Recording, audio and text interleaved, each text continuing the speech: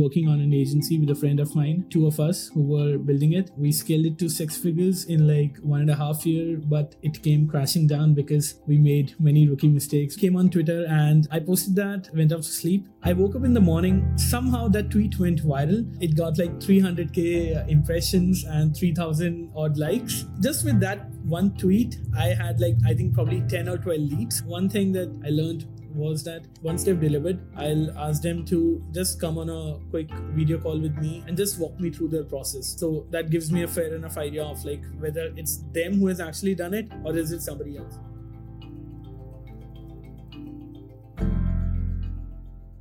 In today's episode, we have Shubham Dhawan. He is calling us from India, the founder of a design studio called Coloristi. I met Shubham through Andrew Wilkinson's community of entrepreneurs who subscribed to his Twitter account. Shubham reached out to talk about delegation, hiring virtual assistants overseas, and he has been such a generous mind that I wanted to invite him to our podcast to share his experience about running an agency, hiring people, delegating, and growing his agency. Welcome to the podcast. Perfect. Thank you, Monica. And yes, we met through Andrew's community.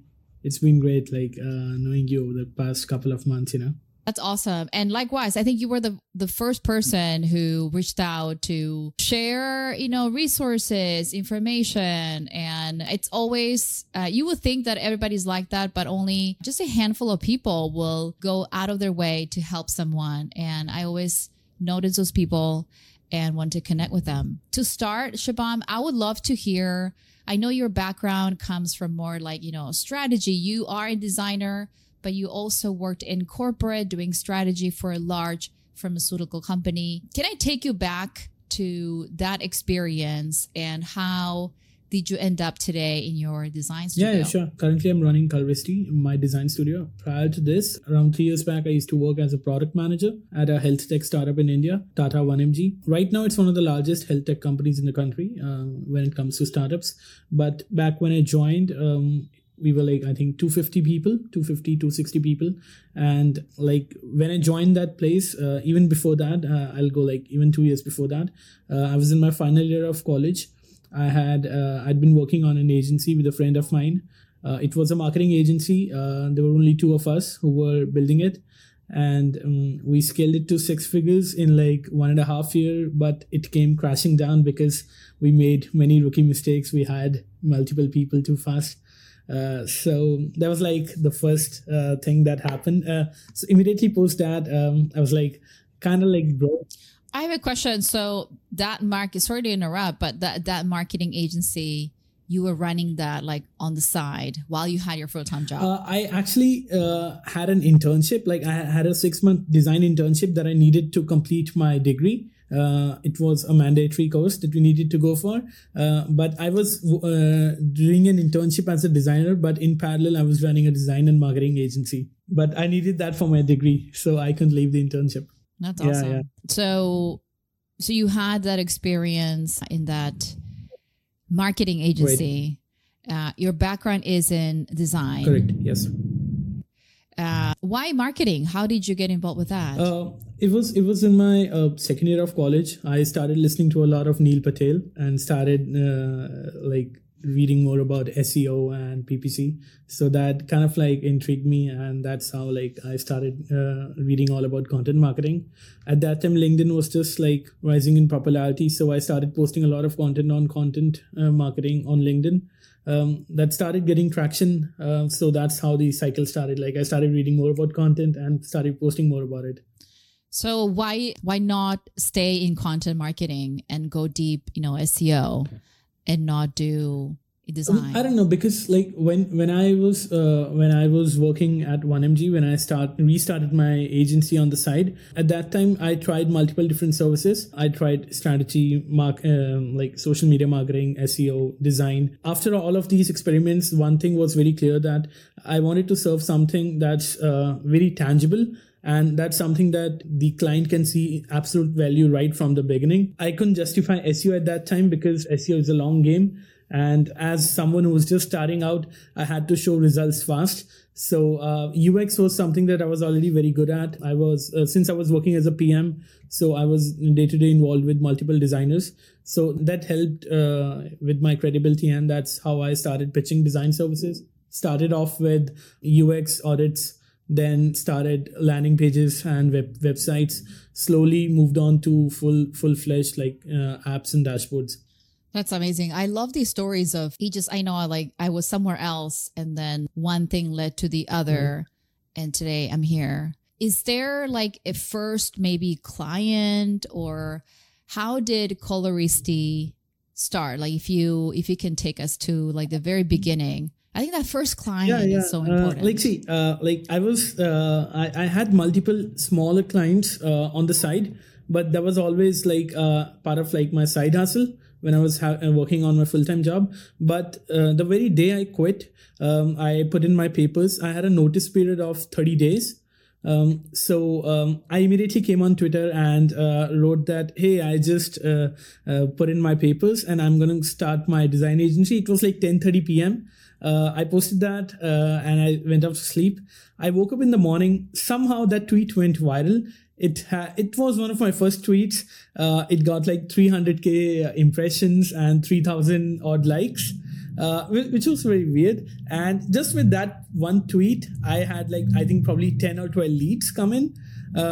And in the very first 3 days of like officially putting in my papers, I had my first clients. Oh my God, that's amazing. Did you already have a Twitter following? No, not at all. I probably had like, I think 75 followers, and out of which most of those were my friends. But that one tweet. Why do you think that? I don't know. I don't really know, it was just a random 3-line tweet that, hey, I've just quit my job as a PM and I'm going to start my own design agency. That's about it. So you did not have a design agency already? You were going to start it. Yes. Like I was just working as a freelancer before that, on the side. So you already had a portfolio. People knew your work at least. Kind of, yeah. If somebody that, like myself, like I don't have background in design, but let's say I want to start, I don't know, a Notion agency. Looking back at your success, getting your first clients, what do you think had the most impact for you and could have today? Do you mean like when I first began or like as of now? Yeah. So if somebody were to start that agency or any agency today, what are some of the things that if I write a tweet today, like I'm quitting my job, I'm going to start a Notion agency, I don't know if I would get a lot of traction. What do you think are things that you think would work today? That tweet thing was more of a coincidence, but how that tweet led to leads and then those leads became clients, that was mostly, I think I can attribute that to my website back then. I had put in a lot of my previous work that I was working on the side, and then I'd been putting out regular content on Dribbble and LinkedIn by then. Twitter was something I hadn't put out anything related to design or like my agency dream till then.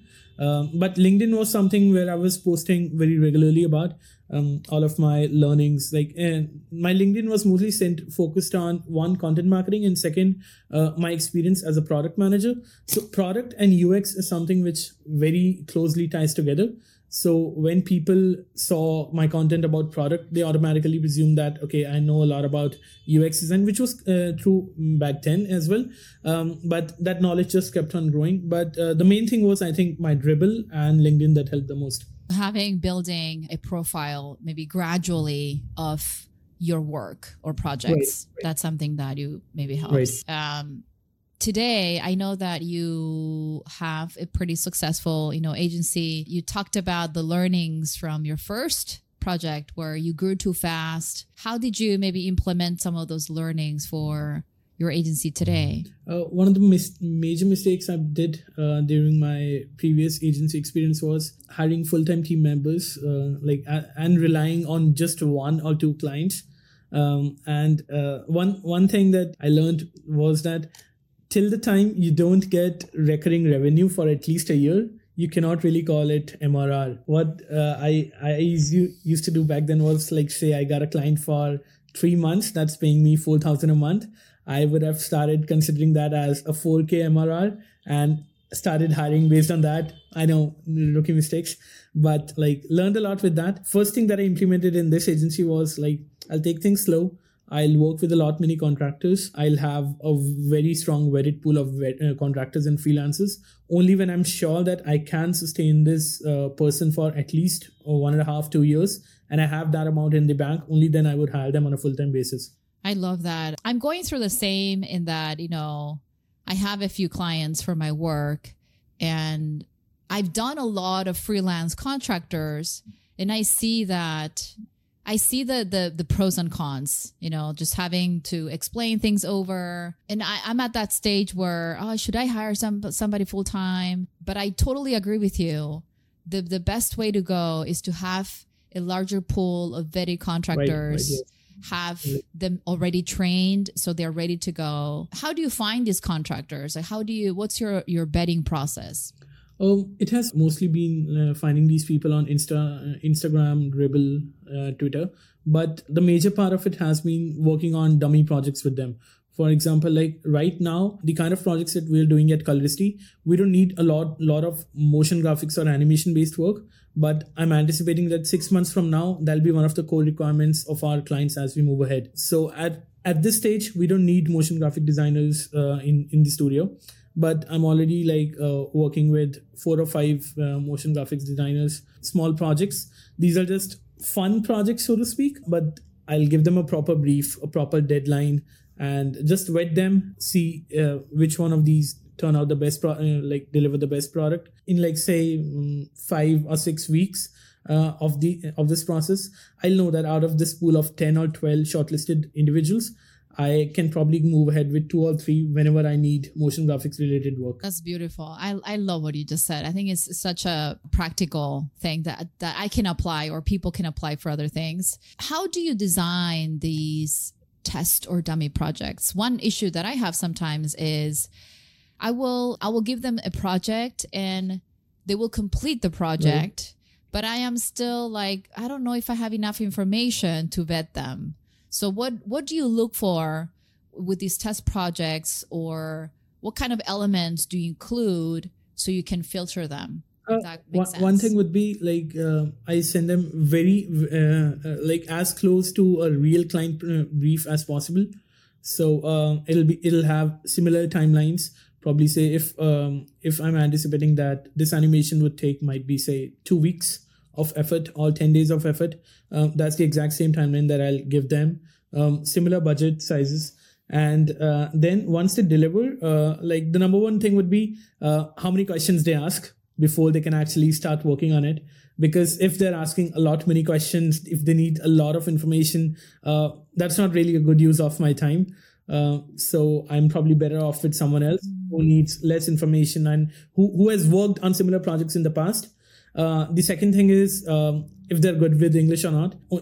If I need to explain every single thing to them, and if English is not their native or second language, it's very difficult to work. The third thing is, of course, the work quality and if they're adhering to the deadline or not. The final thing would be once they've delivered, I'll ask them to just come on a quick video call with me or a screen share call and just walk me through their process. So that gives me a fair enough idea of whether it's them who has actually done it or is it somebody else. So there are cases where somebody else has the work. Oh, really? Interesting. I mean, ChatGPT or that's the other thing. Many times these days, I notice that for these test projects that I give that include for me a little bit of writing, a little bit of processing or synthesizing information. So I give them a big chunk of stuff. What is interesting here? And some of the results are really smell like ChatGPT all over. How are you maybe working with that? Are you embracing these tools like Midjourney and other design AI, help tools? Or do you tell your contractors, okay, for this one, we're not using any AI tools. I need to see your work. See, in design, at least till now, there are very few tools that most freelancers are using. There are many good tools available that can convert, say, text to wireframes. But wireframes to visual design is something that is still a very manual process. Unlike GPT, unlike say in a copywriting experiment, if say I'm asking a freelancer to write 10 tweets on this topic, very easy to do that through GPT and send it across. But versus say designing this entire landing page in Figma is very difficult through GPT. So safe till now, but like there are tools like, for example, there is this tool Relume.io. So what it does is you type out your query. Like, for example, I need to create a personal website for myself. I'm a design contractor. This is what I've done. Relume will generate a very nice wireframe for you. You can use that wireframe and then create visual design. But that has been like one of the only two good tools that I've come across till now. I might be wrong, but yeah. Yeah, I think AI is a really interesting place to explore creativity, like assisted creativity. So I was wondering how you were using those tools. But I think another thing, I've been helping clients taking a PM role if they have a project in mind, working with entrepreneurs. They have a business in mind that they want to sort of like spun really fast, and I will help them. They have a design team, a developer team, but many times for me is guiding taste, like guiding style. Like I want this kind of style, this kind of vibe, and then they'll put things together. Right. I'm not a developer. I'm not a designer. What do you think is the best way to help guide them? Like how, because sometimes I just want to, I know what I want. How can I get there faster? Like I know what I want. Well, I sort of know what I want, and the designers and developers are talented. So they have the technical expertise. What's the best way to get them visualize what I want? So number one thing that I do, and tell me, how can I maybe improve this? So for example, I will try to look for the closest thing out there to what I want. And I'll show them references. Okay.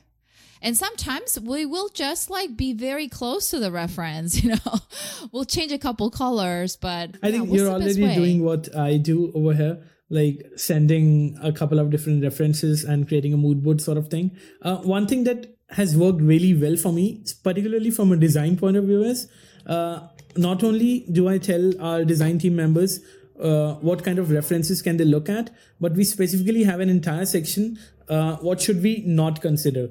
And that section includes websites or visual directions that definitely we cannot go for, color schemes that don't make sense at all, the kind of vibes that definitely we should not be triggered by this brand identity or this website that we are creating.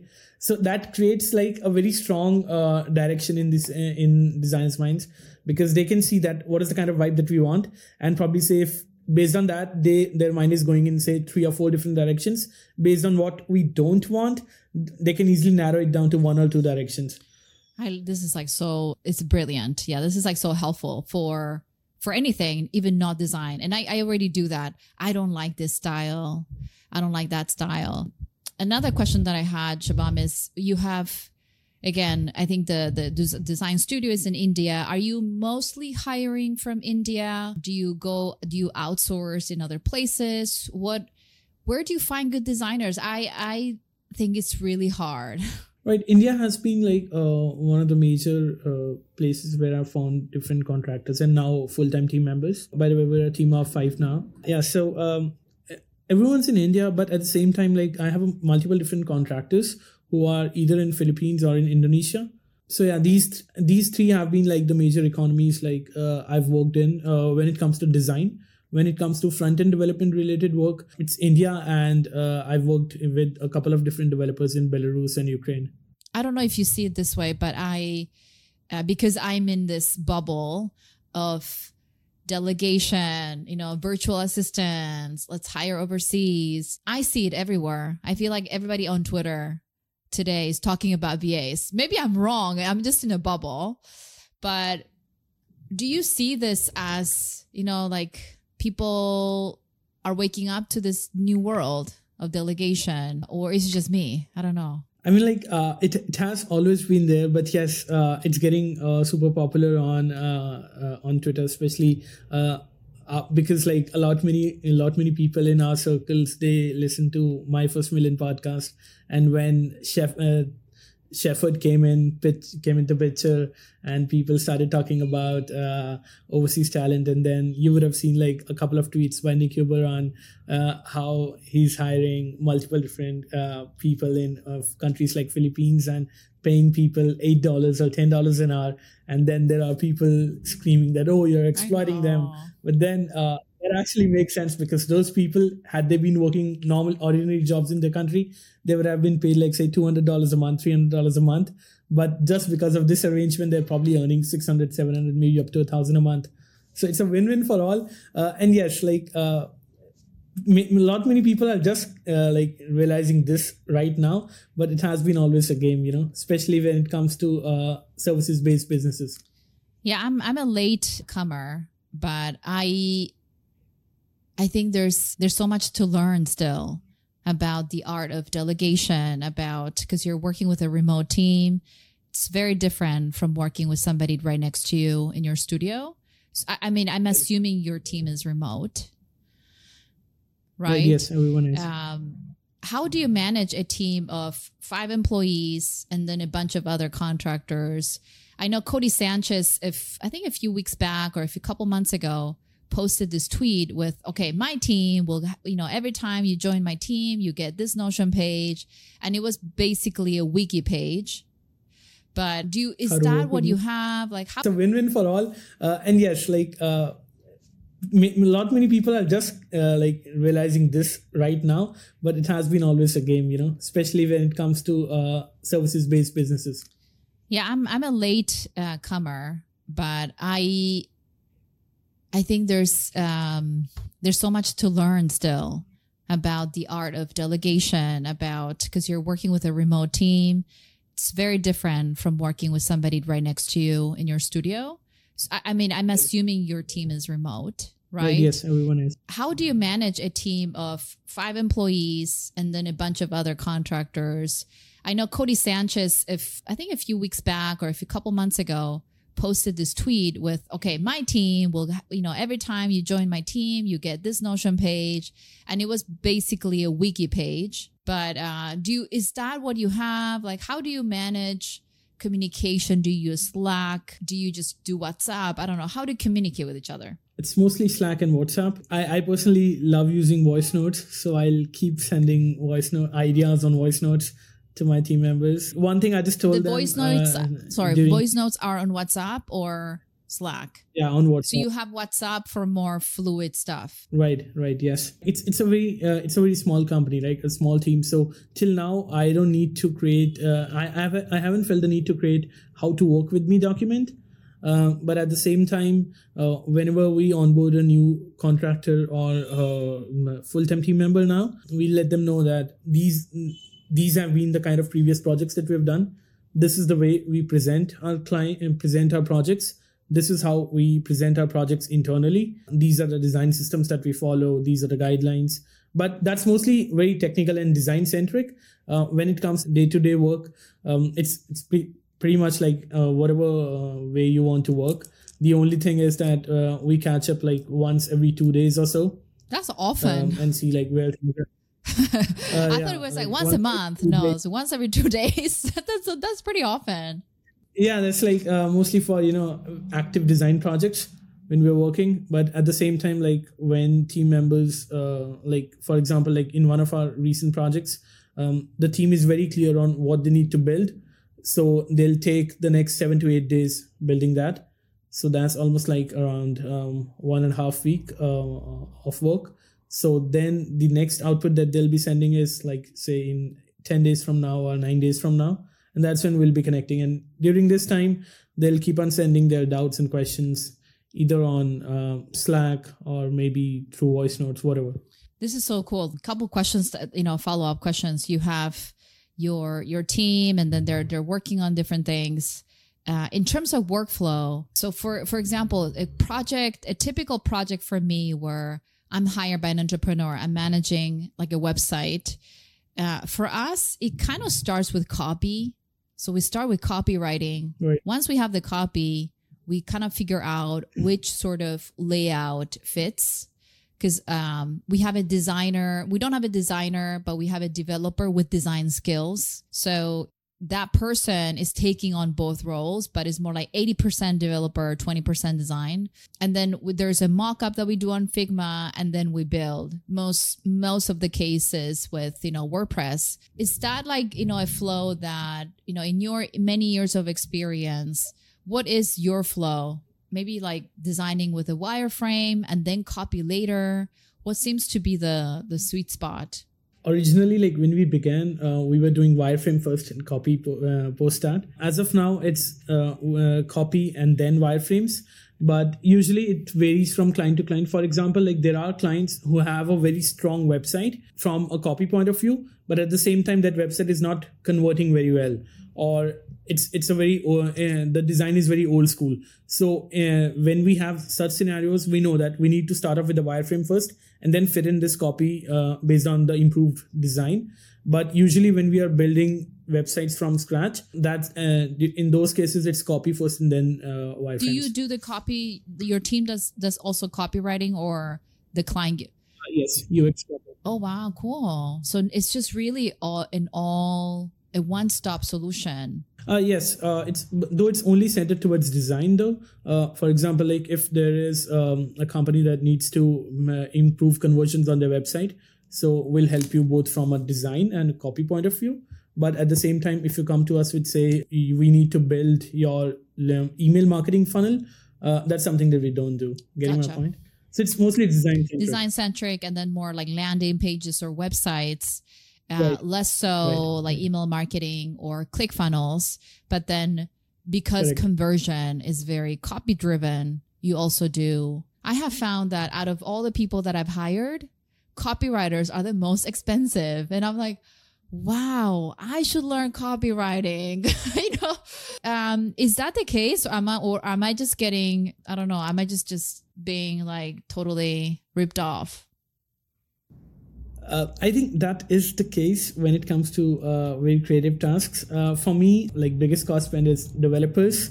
Then copywriters and designers are more or less like equivalent when it comes to pay. The highest is developers.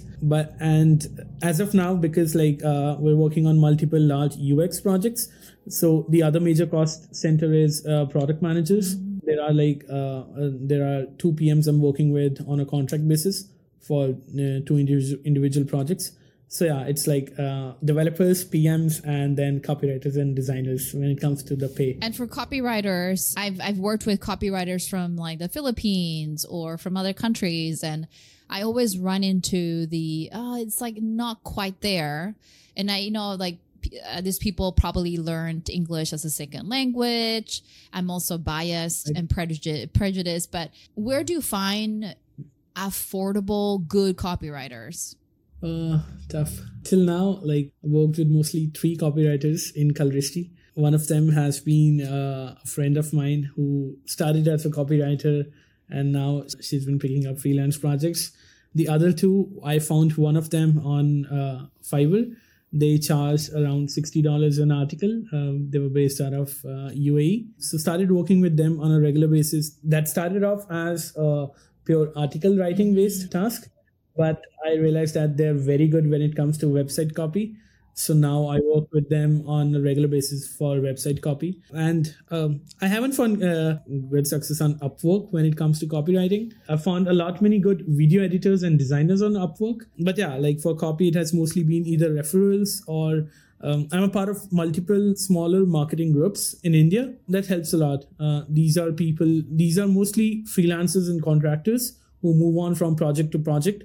And these are very active in a few marketing-centric and design-centric groups. These groups are people, they're like group of contractors or group of, is it more like a job board or people who are in the field and they're sharing, resources? You're there as a designer or you're there as the founder of Coloristi? In a couple of these groups, I am there as the designer, in which like there are other founders who are putting in their design requirements, and then people are pitching or maybe reaching out to them directly. And then there are a couple of groups in which the couple of groups that I'm a part of, there it's like I am like looking for people to work with, And many of these are people from different experience range. Like a few of them are in college right now. Then a few of them are like probably say junior copywriters. And then there are a few who have been working in copy for the last 7 to 8 years or 10 years now. Of course, they charge a lot, but at the same time, you can be rest assured of the quality. Wow. I want to be in these secret WhatsApp groups. I feel like there are a lot of these like smaller micro communities that are very active. Right. And you probably remember like when Andrew first started the WhatsApp group. I don't know if you were there from the very beginning. I was there from like the very, very beginning. And it was so active. Everybody was like, it was just like so fun. And then we had a huge setback when we went to Slack. I don't know if you remember. Right, yes. And then an even larger jump when we went from Slack to Telegram. Yeah, so we've been losing people, and I'm really trying to bring people back to Telegram somehow. I know it's not the best tool, but it's the tool that we have and we need to work with. Because, WhatsApp it's nice, but then it becomes such a mess with like a few hundred people. Right. But I have my hopes with Telegram. Like I'm never there. I was never there. Now I'm there like every day. But there's something about these small groups that I keep hearing about, I think, starting this year more. Like group, it's the next Facebook group. I don't know. Is that how it is in India? Didn't get your answer. So in India, is it more, I'm noticing that a lot of these small WhatsApp groups are emerging. And I keep hearing about this secret groups or like smaller groups, more exclusive, smaller, more active, kind of like Facebook groups. Is that what is really popular in India? Like Facebook groups, WhatsApp groups? I haven't opened Facebook in the last probably say 4 or 5 years. It's mostly Insta, Telegram, and WhatsApp. Not even Telegram as much. It's mostly WhatsApp. Like for example, like there are a few communities that are invite only, so to speak, in which like probably say there is a community of UX copywriters in Bangalore, in which there are like only 20 or 25 people, but each one of them works at a large MNC in UX copy. So it's a very close-knit community of like 25, 30 people. They keep sharing notes related to UX copy, new design systems that are coming up. And since it's invite only, and a lot many people in the group need to have a consensus on, okay, like, do we need to add this person or not? Wow, that I know it's a little bit, I don't know, like if you're in, it's great. If you're out, it doesn't feel great. But creating like a Discord group or like a Telegram group to me is like, oh my God, that's so much work.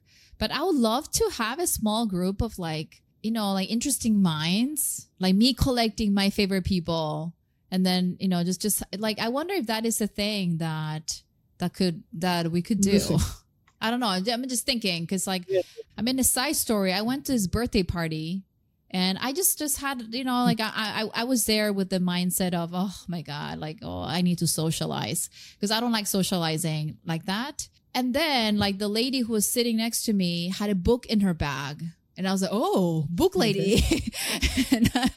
Book lady. And I love people who read books or like, even if it doesn't matter what book, somebody who has a book means that they care about words, like about time.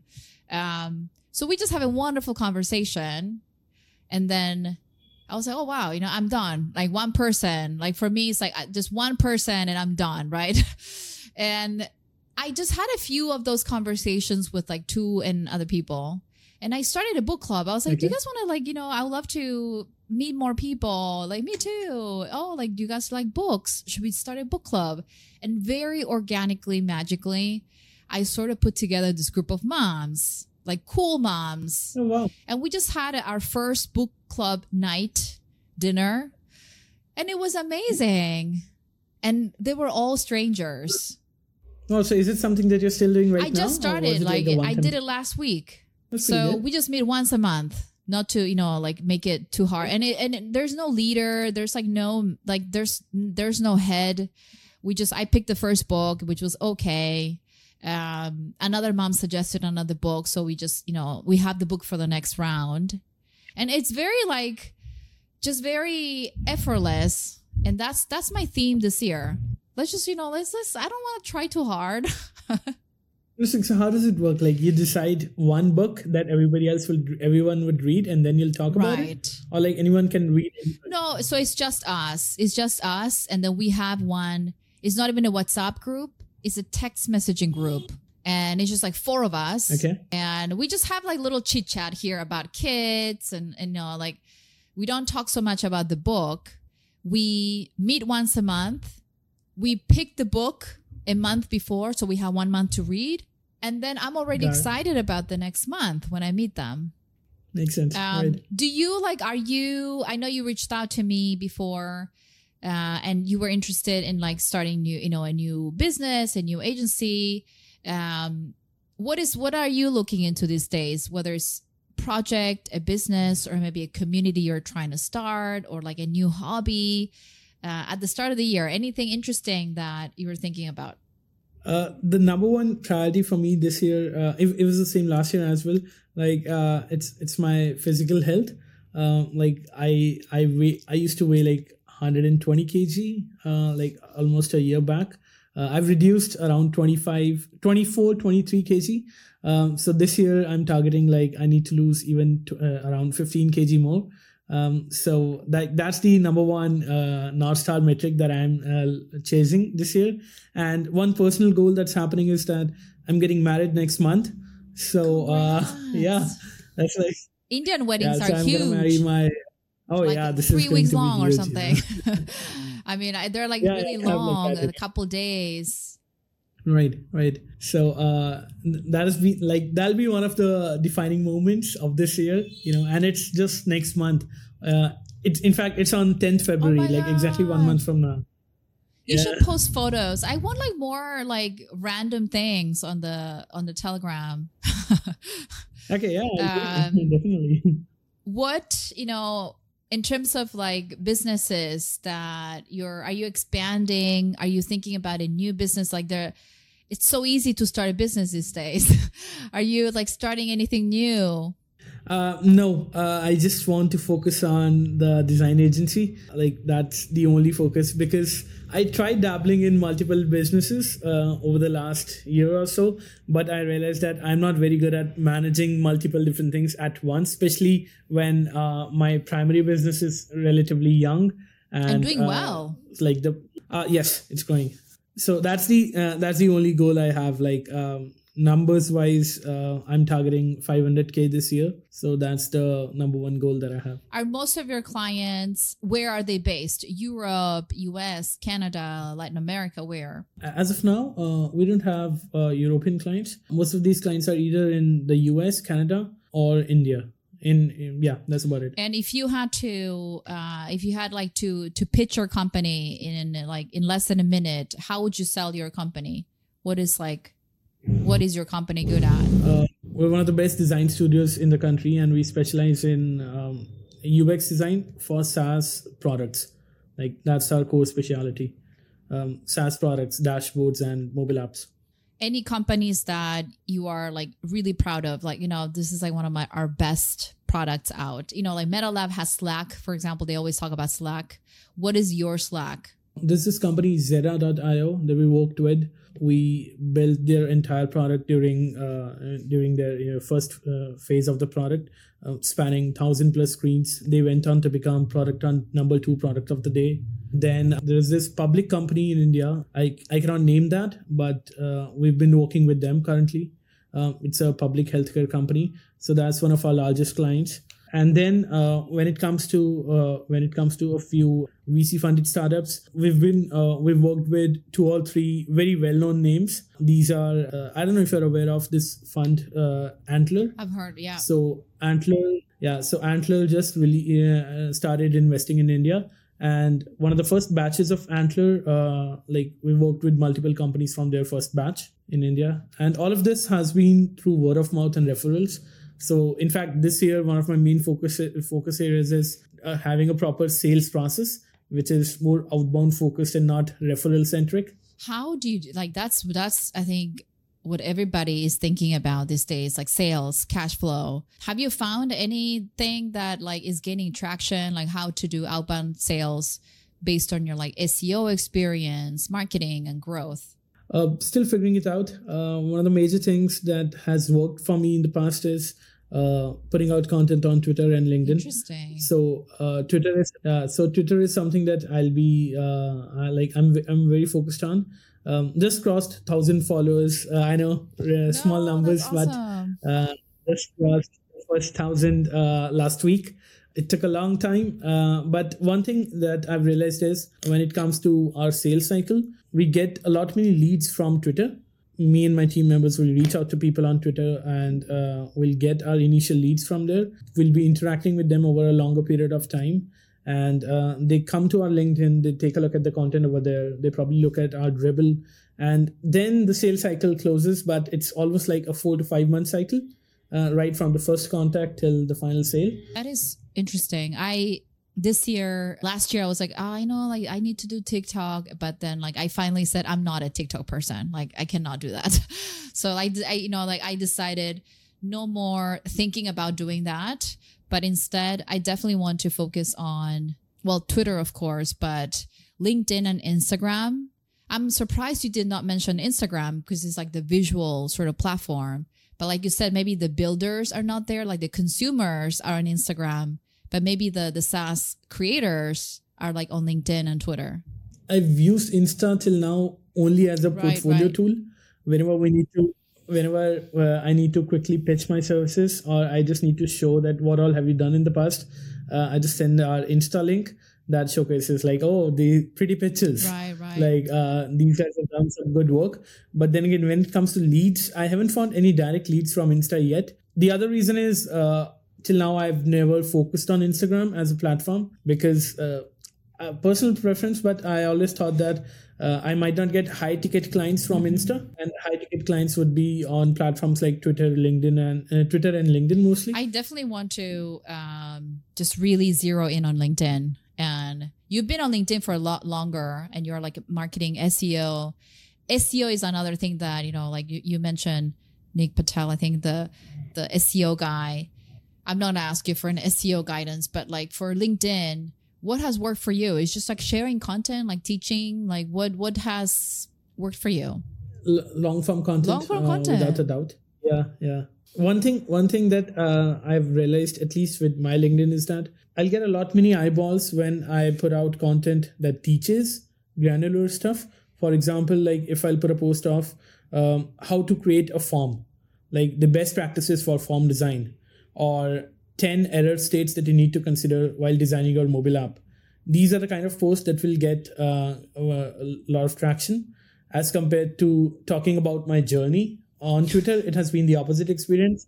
On Twitter, when I post about my journey, that, okay, this week, this is what I'm learning, and this is what I did wrong in the business, and this is what I learned. That works very well as compared to putting something like that on LinkedIn. I put this kind of content on LinkedIn, all I'll get is crickets, like 20 views, 30 views versus 2,000, 3,000 if I'm putting out a long form content piece on LinkedIn. A long form piece that is designed to educate and teach. Right. Educate and teach, and it's specifically in bullet formats or numbered lists, listicles. That's what works in LinkedIn. Okay, I'm gonna give that a try for a month and report back. Yeah. In fact, like even I need to like get back on LinkedIn. Let's make it a regular thing. Let's keep each other accountable. But you're getting married in a month. Maybe are you like gonna do it after the month, after the getting married, or before? Yes, okay. After. I'm taking the month of February off, so to speak. I'm getting married. Since I'm getting married on 10th, I'll be traveling almost the entire month post that. I'm going to Malaysia, so I'll be spending like almost 2 or 3 weeks in Malaysia, and post that it'll be work zone again. Okay, that's. I think this is a good place to end with a little goal for ourselves. Keep each other accountable. Yeah, I'm gonna do regular posting on LinkedIn, teaching, like you said, not very like reflective posts. I'm gonna try because this is the year of trying, no goals, trying, and it was so fun to talk to you, Shubham, and thank you so much for sharing so openly about your work.